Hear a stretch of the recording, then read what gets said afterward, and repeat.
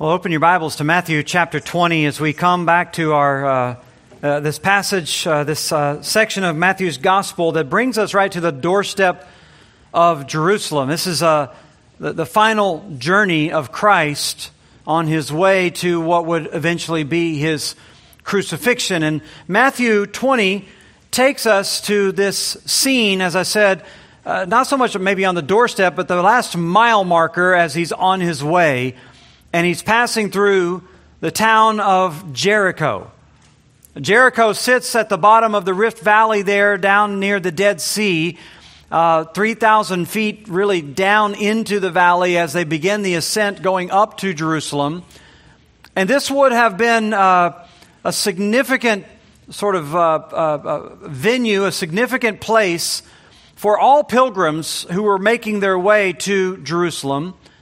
Jericho is somewhat familiar to you if you're a bit of a Bible student. You remember this was the place where Israel first entered the Promised Land, and they surrounded that city. They circled it, you may remember, 7 times, and eventually the Lord miraculously caused the walls of the city to crumble, and Israel overthrew them and had their first victory in overtaking the Promised Land. And it's the ruins of that city that sat there for hundreds of years. As a matter of fact, they're still there. They're still visible to this day. The ruins of that old city were never really rebuilt. But eventually, because it is such a fertile place and such a strategic place, eventually when Israel did reoccupy the land of Israel, the land of Palestine years later after having been in exile, they began to construct a new city of Jericho near the same spot, just a mile or so separated, because of all the productivity of the land, because of all the strategic elements that were there. They built a new city of Jericho on the same road, on the same pathway that was headed to Jerusalem. Now, there's a couple reasons that they did this. As I said, part of it was just strategic, just simply because this was the main thoroughfare. If you were traveling to Israel, certainly from the east, this was the main way that you kind of go up into the cliffs going towards Jerusalem. But not only that, if you were coming from the north, generally Jews would have avoided the western side of the Jordan River because of the association with the Samaritans. They would have come down the east side, and so therefore would have made their turn going up to Jerusalem through this same territory. And so it made it an incredibly busy and active area with a lot of commerce. This is why you see people like Zacchaeus, a tax collector, setting up his shop in Jericho, because he would have made tons of tax revenue from all the goods that would have passed through that territory. But it wasn't just that element. It was also very fertile. Down in the valley there were a number of springs back in those days that made it an incredibly fertile territory. As a matter of fact, the name Jericho literally means perfumed. And it was named that because it was in that area you could grow almost anything. All kinds of roses and flowering plants just filled the air with wonderful fragrances and flora all year long, not to mention vegetables and edible crops. Of course, some of us may know Jericho as the city of palms, as it's sometimes called today, because of all the palm trees that grow around it. And even in Jesus' day, it was known for these sweet-scented balsam plants that were very similar that grew there.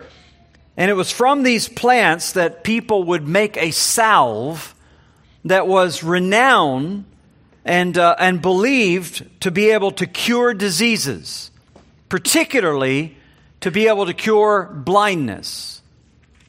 And so, not surprisingly, Jericho was the spot that attracted a lot of blind people. And there were a lot of blind people in those days. There were a lot of blind people because they didn't have the technologies that we have today. When someone is born, as you may know, if you've been a part of a birth here, you are familiar. When they're born, they come through the birth canal. The doctors sweep the baby up and put salve and ointments on their eyes to help kill any kind of diseases that might have been collected there through the birth canal, so that those diseases don't penetrate into the eyes and cause blindness. But apart from the modern technologies that we have over the last 100 years, that hasn't been the case. And so in the ancient world, many people would have been afflicted with blindness from birth, just from the natural processes, if not from all the other diseases and all the other sort of dangers that were out there in society. And so there were an abundance, many more blind people in the ancient world than you would have had today. And many of them would have been attracted to the territory of Jericho. They were there not only because of the salve, but they were there because of the crowds. Because this was the place where on any given day there would be hundreds, sometimes thousands of people walking the roads on the way to Jerusalem. And the blind people lined the streets begging for help. That was all they had. They didn't have many other options. There weren't great social structures. There wasn't a lot of abundance even within families to care for them. And so a lot of them would have been put out on the street just simply to beg. Now, that's really what we find when we come to Matthew chapter 20, that scene there in the city of Jerusalem with beggars, blind beggars on the street as Jesus makes his way to the holy city. And we can pick up the story there in verse 29 of Matthew 20 and see how this unfolds. Matthew tells us, as they went out of Jericho, a great crowd followed him, and behold, there were two blind men sitting by the roadside. And when they heard that Jesus was passing by, they cried out, "Lord, have mercy on us, Son of David." The crowd rebuked them, telling them to be silent. But they cried out all the more, "Lord, have mercy on us, Son of David." And stopping, Jesus called them and said, "What do you want me to do for you?" And they said to him, "Lord, let our eyes be opened." And Jesus, in pity, touched their eyes, and immediately they recovered their sight and followed him. Now, this is a very poignant story in many ways, because these two men would have been those that have been overlooked in many ways. They were not only unable to see, but in some ways they were unseen. At least in the sort of cultural and societal sense, as we sometimes talk about people who are invisible even today. We don't mean that they're physically not noticed, but what we mean is that their plight, their circumstances aren't really understood. They're not really sympathized with. They're not really connected. People don't really connect with the sorrows of their life. Their voices are dismissed. Their struggles are never heard. They can feel themselves like they live a bit in the shadows. That would have been these blind men. There are people today who experience this, if not for blindness, other health issues. They may know, or people close to them, I should say, may know what's going on with them, but many people don't know the real sort of turmoil of their life. There are yet others who maybe aren't struggling with physical ailments, but they struggle with other things. They're in abusive relationships, or they've been victimized in some way, or they labor under deep scars that run to the very heart of their being. Or some of them are just neglected. They're just forgotten. They've been abandoned. They've been left. Maybe they've been through difficult divorce, or possibly they even have just sort of aged in life and friends have left them. Some have died and their family rarely checks in. They're on the edge of society as well. They're every day gripped by the same kind of despair and depleted hope that has captured so many, and they're asking themselves the same kind of questions that people have asked through the generations, whether or not only have people forgotten them, but whether or not God has forgotten them. Like the psalmist in Psalm 13, "How long, O Lord, will you forget me forever? How long will you hide your face from me?" he says. Or Psalm 42, "I said to my God, my rock, why have you forgotten me?" Or Jeremiah, whenever he went through the tragedy of the destruction of Jerusalem and he sat among its ruins. And he says in Lamentations 5, "Why have you forgotten us completely? Why have you forsaken us these many days?" Those kinds of emotions are real. And they're felt by many people. They feel forgotten. They feel neglected. They feel unseen. That's why the Scripture constantly reminds us that no matter what your emotions are telling you, no matter what even your circumstances might be, the Lord doesn't forget. He is attentive to the cries of those who are in distress. Psalm 145, "The Lord is righteous in all His ways and kind in all His works. The Lord is near to all who call on Him, to all who call on Him in truth." He fulfills the desire of those who fear Him, and He hears their cry and saves them. This is a story here about two men who I'm sure felt at times like they were forgotten.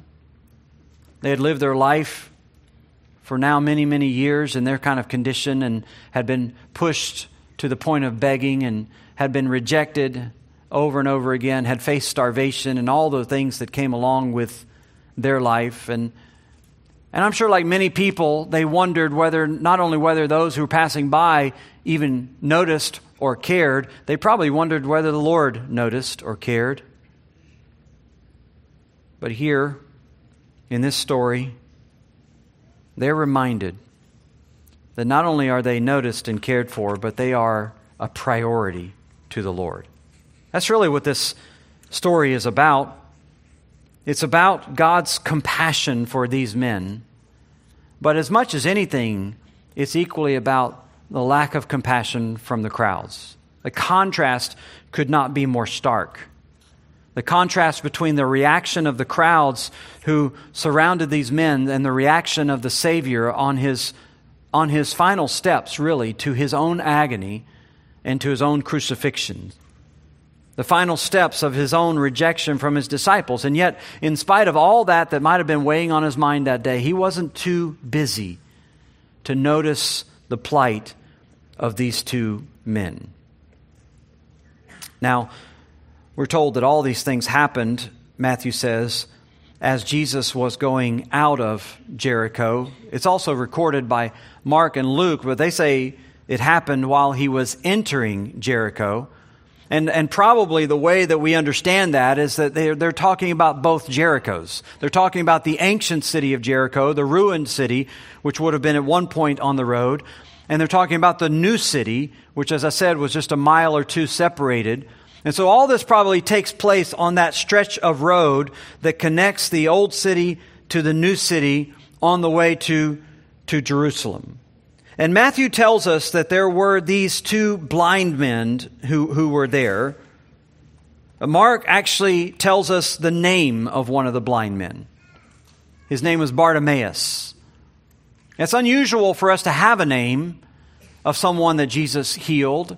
Most of the people who are recipients of His grace in His lifetime, we don't get the specifics of their names, but here we do. His name was Bartimaeus, and that's all we're told, and probably that's all that needed to be said in the ancient world, because he would have been known by the readers of the gospel.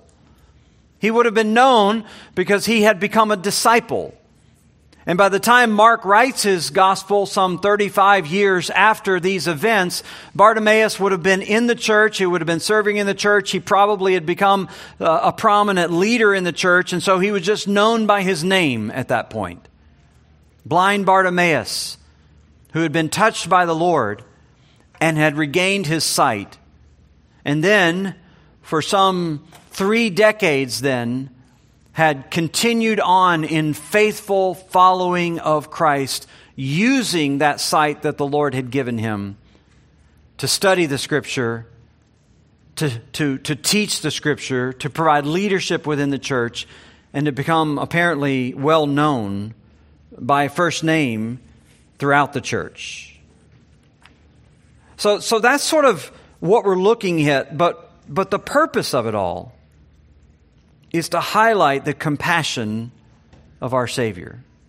And what we have here are really some scenes of this day in the life of Christ. 3 scenes that I think are sort of presented to us that show the compassion of Christ for those who call on Him out of their weakness. But don't lose sight of the timing of it either.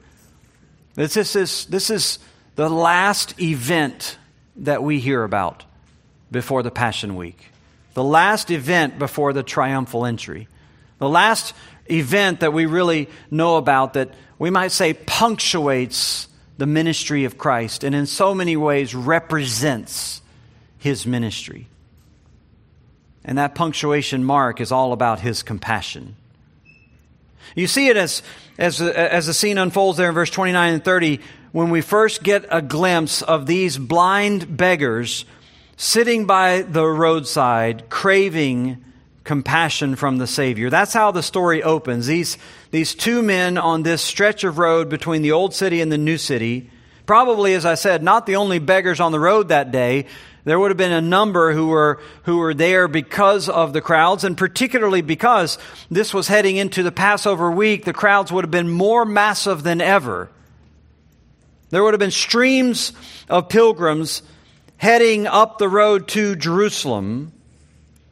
But as they're streaming by this particular day, these blind men notice that there's something unique about these pilgrims, this crowd. There's you might say sort of a swell of excitement that is palpable in the air, and these blind men are able to pick up on it to know that something is different that's happening around them at this particular moment. And Luke tells us they actually asked someone in the crowd, what's going on? And someone told them, well, Jesus of Nazareth is passing by. They would have known that title. That's the way Jesus was referred to maybe most frequently in the Gospels, and particularly when you were down around Jerusalem, when you're down in southern Israel, they would have referred to Jesus as Jesus of Nazareth. In other words, Jesus from that sort of backwoods little town up in northern Israel. It was a pejorative way of referring to Him, but that would have been how He was typically referred to down near Judea. And they would have heard, like everyone else had heard, about His ministry. They would have heard about the miracles.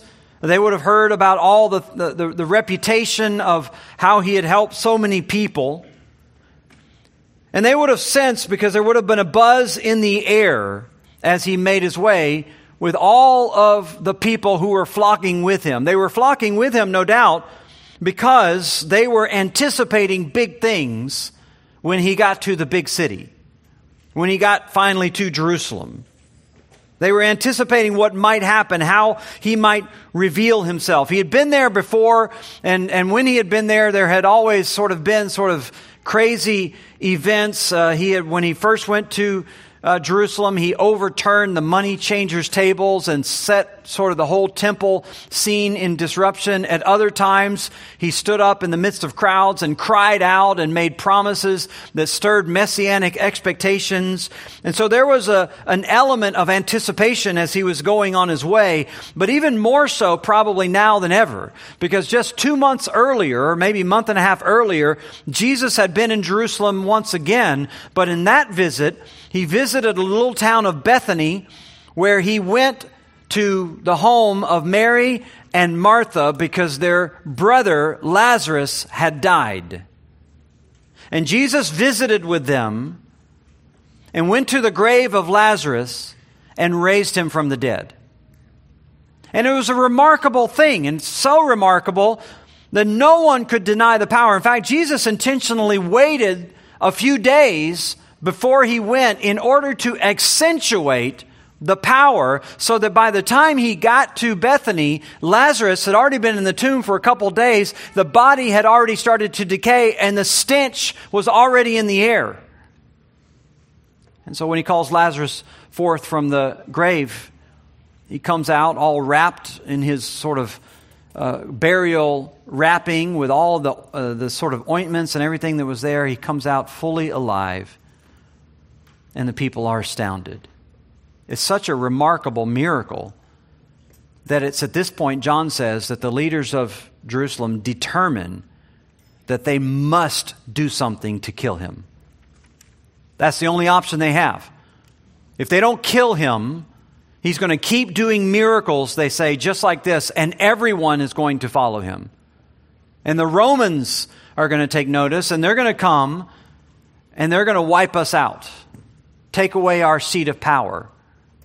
And so this is where they really kind of make their plot to kill him a few months earlier, the next time they have the opportunity. But even while they're doing that, everyone else is filled with excitement because the news and the rumor of this miracle has spread everywhere. And so he's gone, he's left the town, now he's on his way back, and he's coming back at the zenith of his popularity in that sense. The zenith of anticipation. Word would have spread everywhere. It would have come down into the valley. It would have been known down in Jericho. People would have heard what he did, and there would have been an incredible amount of euphoria and enthusiasm for this mighty healer on his way back into Jerusalem. There would have been a buzz in the air. And so, as this whole crowd is beginning to pass by, these two blind men, Bartimaeus and his friend, hear all the excitement, realize who it is that's passing by, and they cry out. The word is ekrazon. It's literally a word for screaming. Most of the time, it's in reference to unintelligible shrieks and screams, like just agony of pain that might be calling out. But here, they actually are articulating something, but the idea is that they're doing it, if you will, at the top of their lungs. They're crying out because of the crowd. They had to, if they're going to be noticed. They were crying out, "Lord, have mercy on us, Son of David." You'll notice here, they're not using the typical title, Jesus of Nazareth. That's what they were told. That's who they said they were told who was there. But that's not how they called out to him. They call him the Son of David, which was not a widely used term, but was a widely understood term. And it's not incidental that they use it. This is nothing less than a declaration by these blind men of who they believe this man to be. He is the Son of David, which was a title that was formal in one sense, in the sense of it would be applied to the Messiah. It actually comes from a prophecy in the Old Testament that was associated with David. It came in what we know as the covenant with David in 2 Samuel chapter 7. This is one of the pillars of the Bible, really, the Old Testament. The covenant that God made with David, just like he made a covenant with Noah, just like he made a covenant with Abraham, he made a covenant with David, and he'll even make a covenant with the priest and a new covenant down the road. He makes all of these sort of covenants, but this covenant with David had a central promise to it.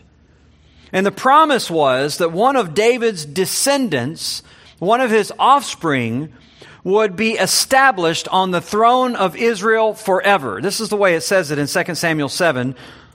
God says to David, "When your days are fulfilled and you lie down with your fathers, I'll raise up your offspring after you, who will come from your body, and I will establish his kingdom.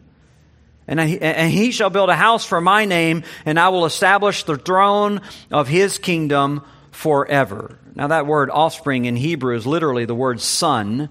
The word offspring in Hebrew is literally the word son, so they don't have a separate word for offspring.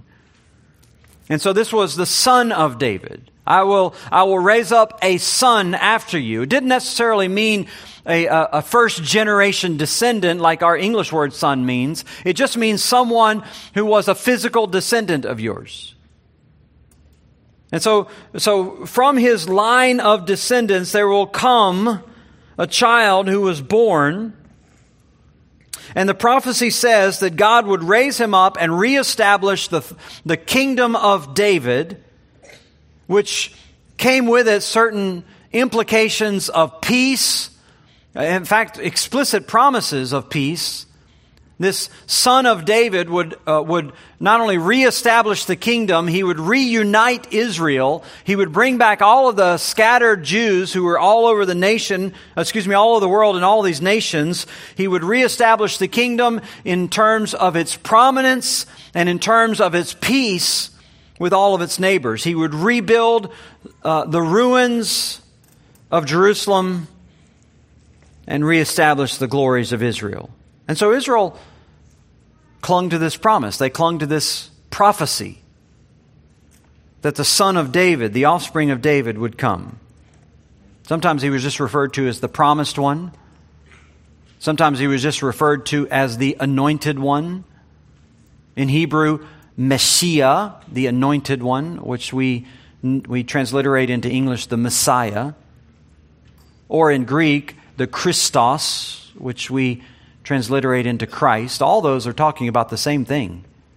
This is what Israel was hoping for. This is what they were looking for. But there weren't many in these days who were willing to apply that title to Jesus just yet. For various reasons. For political reasons, because they knew that if they were to make that kind of a claim, it would bring the ire of the Romans, who were fearful of some sort of uprising and rebellion. For religious reasons, because they know that if they started to make that proclamation about somebody and it wasn't endorsed by the religious establishment, they could be put out of the synagogue. And for personal reasons, because they know if they make that kind of a claim of anyone, it has implications for them personally in terms of their allegiance and their association.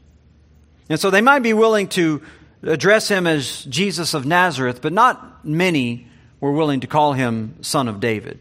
But one thing, if there was anything that would persuade them to do that, if there was anything that made them open to the possibility that this might be the Son of David, it was one thing. It was his healing ministry. Because they knew that with all the prophecies of this coming Messianic kingdom, they knew that there was a promise of physical restoration for those who were afflicted with various diseases. That's why back in Matthew 12:22, when Jesus encounters a demon-possessed man who was blind and mute, and Jesus casts the demon out of him and so heals him so that he restores his sight and restores his voice, Matthew told us at that point that all the people were amazed and began to speculate, saying, "Can this be the Son of David?" It was the healing that made them finally begin to say, well, possibly this might be the Son of David. In fact, the miracles that Jesus performed were the things that were most often associated with this kind of speculation. And even in Jesus' sort of inaugural announcement of his ministry back in Nazareth, whenever he went into the synagogue, before anyone really knew him publicly, he went into the synagogue, he opened up the scroll of Isaiah to Isaiah 61, and he read these words, "The Spirit of the Lord is upon me, because he's anointed me to proclaim good news to the poor, and he sent me to proclaim liberty to the captives and recovery of sight to the blind." So this is the way he announced his ministry and the Messianic age, that he was going to bring recovery of sight to the blind. You may remember even later on when John the Baptist was eventually arrested and thrown into prison, and he begins to sit there in prison and have doubts about who Christ is and whether or not he had correctly identified him. He sent some of his disciples on a sort of reconnaissance mission to figure out whether he's made some sort of mistake, and they go ask Jesus, "Are you the expected one, or should we wait for another?" And Jesus responds by quoting from the Old Testament scripture about how the blind will receive their sight and the deaf will recover their hearing, and the poor will have the gospel preached to them. And then he, we're told, healed people on the spot at that very moment, as a kind of accreditation or validation of the fact that he is the Messiah. Why? Because these kinds of healing miracles were unique. They were unique to the Messiah. In other words, they didn't happen all the time. It's not like people were getting healed all the time, or that God gave healing powers to everybody and it just happened, day in and day out, or week in or week out, or year in and year out. This is not common. And so his healing ministries would have been one of the most validating elements of his life. And we understand that when we hear these promises. Isaiah 35 talks about the everlasting kingdom of the Messiah. The eyes of the blind will be opened, the ears of the deaf unstopped. Then the lame shall leap like the deer, and the tongue of the mute will sing for joy. That doesn't happen all the time. And so these miracles sort of attest to the fact that kingdom had arrived.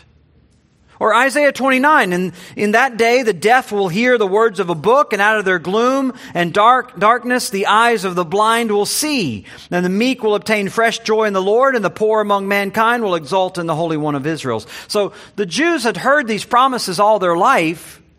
This was their expectation that when the Messiah came, he would usher in a new era, not only where the marginalized and weak would be brought to joy, but particularly an era of physical blessing for the people of Israel, even to the point where some of the physical ailments that were associated with the fall of humanity under the curse, the physical diseases that were a result of the fall into sin, those would start to be reversed with the advent of the Messiah. Jews understood that. And so when they saw healings, it registered in their minds. And you better believe it registered in the minds of these blind guys as well. They understood. They understood. And so when Jesus comes by, they take the opportunity to express their faith in his claim to be the Messiah. They weren't just asking for healing. They were saying, "We believe you. We believe you. You are the Son of David. You are who you say you are." And that declaration of faith rings out above the crowd. Which brings us to sort of the second unfortunate scene of this whole thing, which continues to sort of emphasize the compassion of our Savior, but really by way of contrast, because when these men begin to sound out their faith, their humble faith, they're not met with encouragement, they're met with callousness. The callous crowds who are absolutely uninterested in their need. They totally neglect the need of these two men. And you see it there in Matthew 20, verse 31. The crowd sternly told them to be quiet. The other Gospels record this as well. Mark 10, they were sternly telling them to be quiet. Or Luke 18, those who led the way were sternly telling them to be quiet. So all the Gospel writers feel that it is important to note this fact, that the crowd responded in this way. Probably because by this time now, decades later, Bartimaeus had been in the church and he had told his testimony a number of times. And he probably emphasized this himself because this stood out to him. I remember that day I was sitting there in the filth along the side of the road, and I heard this crowd and the commotion, and they told me it was Jesus, and I started to call out to him, and I remember everybody in the crowd telling me to shut up. I remember they were all sternly rebuking me. In fact, the word is very severe. It's kind of like a word for scolding him.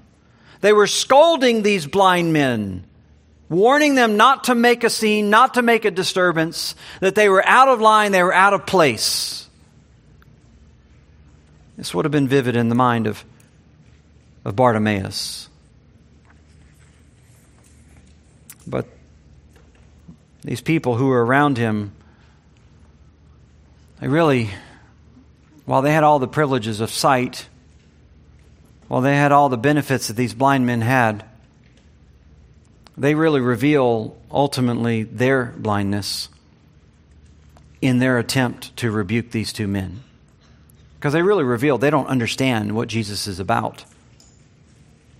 They don't understand his message. They don't understand his compassion. They don't understand why he came. They don't understand their own need for mercy, and so they're not prepared to give mercy to other people. And so for them, these blind men are just an annoyance, a nuisance, and they hold them in contempt. In fact, it would have been particularly so because in those days when you were blind or when you had some other handicap, there was always an assumption that it was your own fault.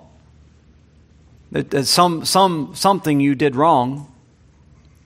In fact, it's explicit in one point whenever Jesus encounters a blind man in John chapter 9, the disciples ask Jesus, who sinned, this man or his parents?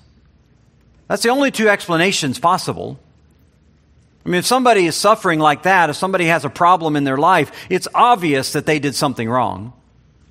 Or somebody did something wrong to put them in that spot.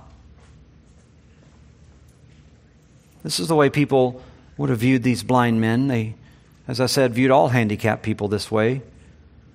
And so these were outcasts. They were sinners. They were, in the minds of many people, deserving of the kind of filth that they lived in. They were suffering what they suffered because they had done something wrong. And they either weren't dealing with it or weren't willing to admit it or whatever it might be. And I can just imagine, you hear that your whole life, I could just imagine that these men probably started to believe it themselves. They may not have known what they did wrong. Or maybe they had done something wrong. We all sin. We all do something wrong. And maybe they took some minor thing and exaggerated it in their mind, and it became way bigger in terms of how they felt about it, their guilt, than it really, really was. And they just associated that with, that must be why God's punishing me. That must be why God's treating me the way He's treating me. I mean, this thing I did or whatever. That's the way everyone viewed these men. That's certainly the assumption of the crowd. And they concluded that Jesus couldn't be disturbed by these men. He had more important things to do. He had more important matters to attend to than to deal with somebody like that. John Calvin, he comments here. He says, quote, "It's surprising that the disciples of Christ who followed him through some sense of duty and of respect should wish to drive wretched men from the favor of Christ. And so far as lies in them to prevent the exercise of his power. If Satan endeavored to throw obstacles in the way of these blind men by means of pious and simple people who were induced by some sentiments of religion to follow Christ, how much more will he succeed in accomplishing it by the means of hypocrites and traitors?" End quote. There's all kinds of ways that Satan keeps these people from Christ. Those who have been marginalized and those who have been hurt. Those who are pushed to the edge of society because of some mar on their body or on their character or on their heart. And everyone assumes, yeah, well, that's kind of, they're there because of something they did. They're just a sinner. They kind of deserve to be in the pit. If pious people do that, you can just imagine what Satan does with the worldly who reinforce that message and tell people all the time, you have no place in religion. The church doesn't want you. Christ doesn't want you. Jesus doesn't want you. That's where these people were, and this might have been, as I said, where even these blind men were tempted to be. And yet, in spite of all that, they were convinced that Jesus was able to heal them. And so in the face of all the discouragement and in the face of all the rebukes, their faith wasn't dampened, and we are told in verse 31 that they cried out all the more, "Lord, have mercy on us, Son of David." At this point, Jesus responds. He stops. And it brings us really to the third scene, if you will, of this whole episode and the highlight of it all. where we see the mercy of the Messiah to deliver these destitute beggars. He stops and calls them to himself. Mark actually tells us that he doesn't call them directly. He tells the crowd to call them over. So almost to accentuate to the crowd that they need to go over there and summon these guys. And it's really a sad story of hypocrisy. These people that were rebuking and censoring these two beggars suddenly turn around to them with some sort of voice of encouragement. In fact, Mark says they spoke to him with encouragement. He wants to speak to you. Come over. Now they're in the spotlight, and everyone is sort of on the bandwagon, and they're sort of celebrating these two guys. They don't understand anything, though.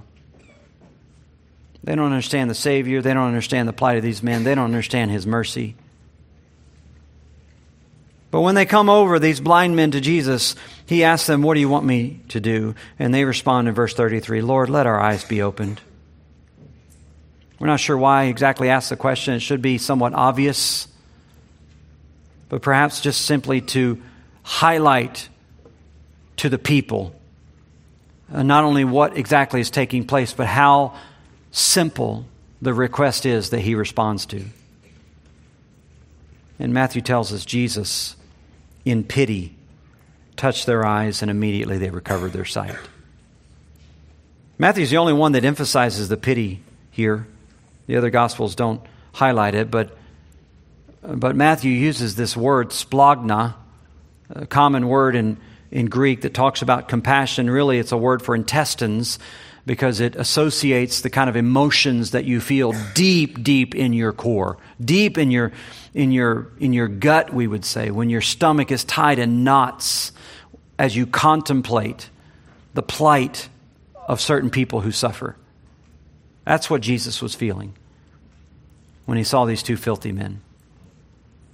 He looked at them and He couldn't help but to be moved as He thought about their life and what they had suffered and what they had experienced all their years and how they had been viewed by others and how they had been cast aside. He couldn't help but to feel it deeply in His gut.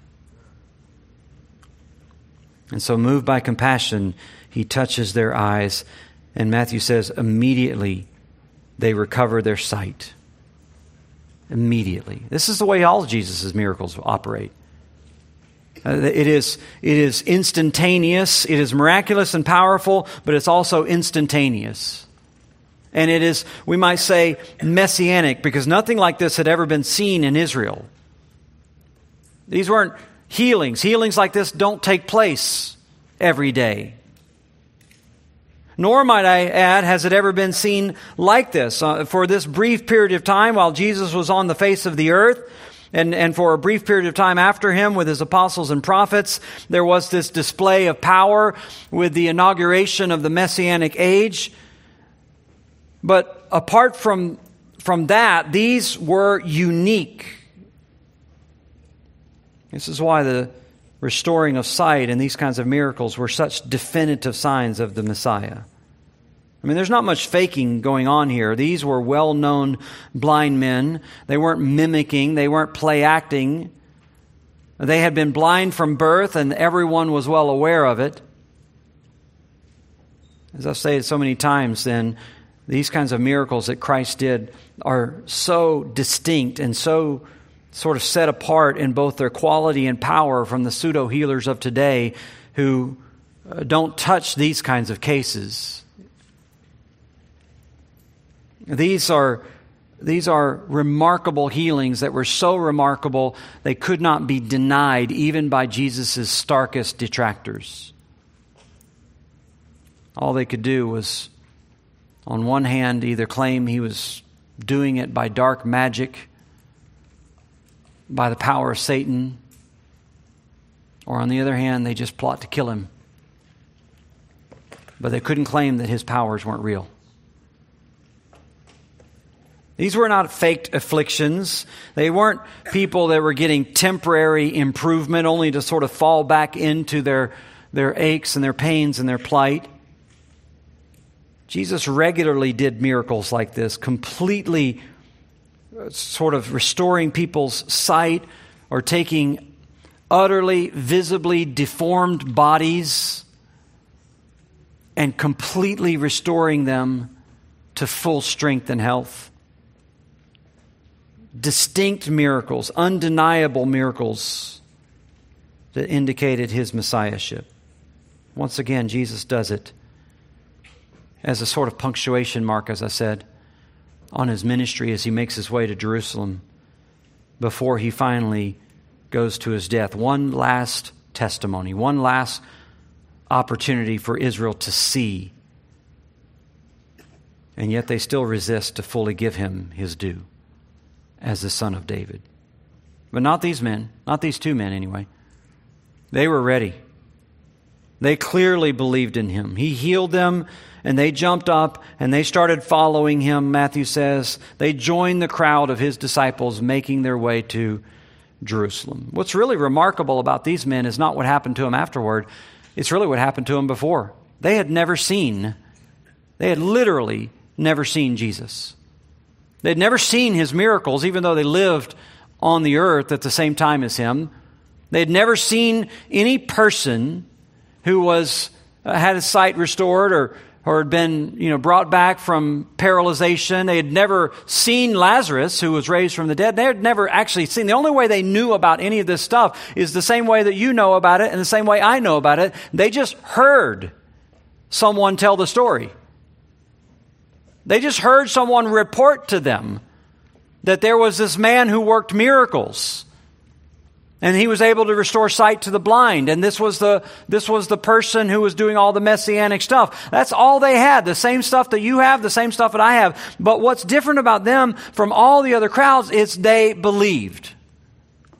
They were willing, without having any visual evidence or anything else, they were willing to say, he is the Christ. He is the Son of David. He is the one that God promised. And they were willing to stake their life on it. They were willing to face the ridicule of the crowds in clinging to that truth. In a sense, they're a picture of faith, because the Scripture tells us in Hebrews, faith is the assurance of things hoped for, the conviction of things not seen. These men had that conviction, even though they had never seen. They were willing to confess Jesus as the Messiah. They had reached a place of certainty in their heart. It's an irony in that day, because these blind men actually saw the world more clearly than all the crowds that were surrounding Jesus. Just like those who come to faith today, you come to faith, you accept Christ as your Savior and Lord. You see the world more clearly than all the crowds that surround you, because you're seeing with spiritual eyes. You're seeing with spiritual eyes. And in some ways, you must rely on Him as much as these men relied on Jesus to give you those eyes. But you also have the assurance that those who call on the Lord in truth, He hears you. And He'll open your eyes. He will heal your blindness. He will heal whatever your ailments are, whatever it is that has caused you to feel abandoned by God and pressed to the edges of society. Whatever the scars, He is as able to feel compassion and to touch and to heal you today as He was those two men. All it takes is the same cry, the same lifting up your voice, the same words, have mercy on me, Son of David. And God will listen. Father, we are thankful for this picture of our Savior, so poignant as He heads to His own death. So much that must have been on His mind that day, but what was on His mind as much as anything were those who were needy. We could not imagine a more wonderful Savior. We couldn't dream up a more compassionate Lord. And we're so excited and anticipating His kingdom as much as anyone was. But I pray for those who are here today who are not ready for it. They might be among the crowds. They might show the enthusiasm and the euphoria for Christ, but they haven't fully seen. I pray for them today that they would cry out like these beggars cried out, that they would lift up their voice to you and once for all say, "You are the Christ. Heal me. Be merciful to me." We know you'll hear that cry, O Lord, as you always do. You will attend to their prayers. You will give them eyes, and you will lead them into your kingdom. We trust that by faith as we pray in Christ's name. Amen.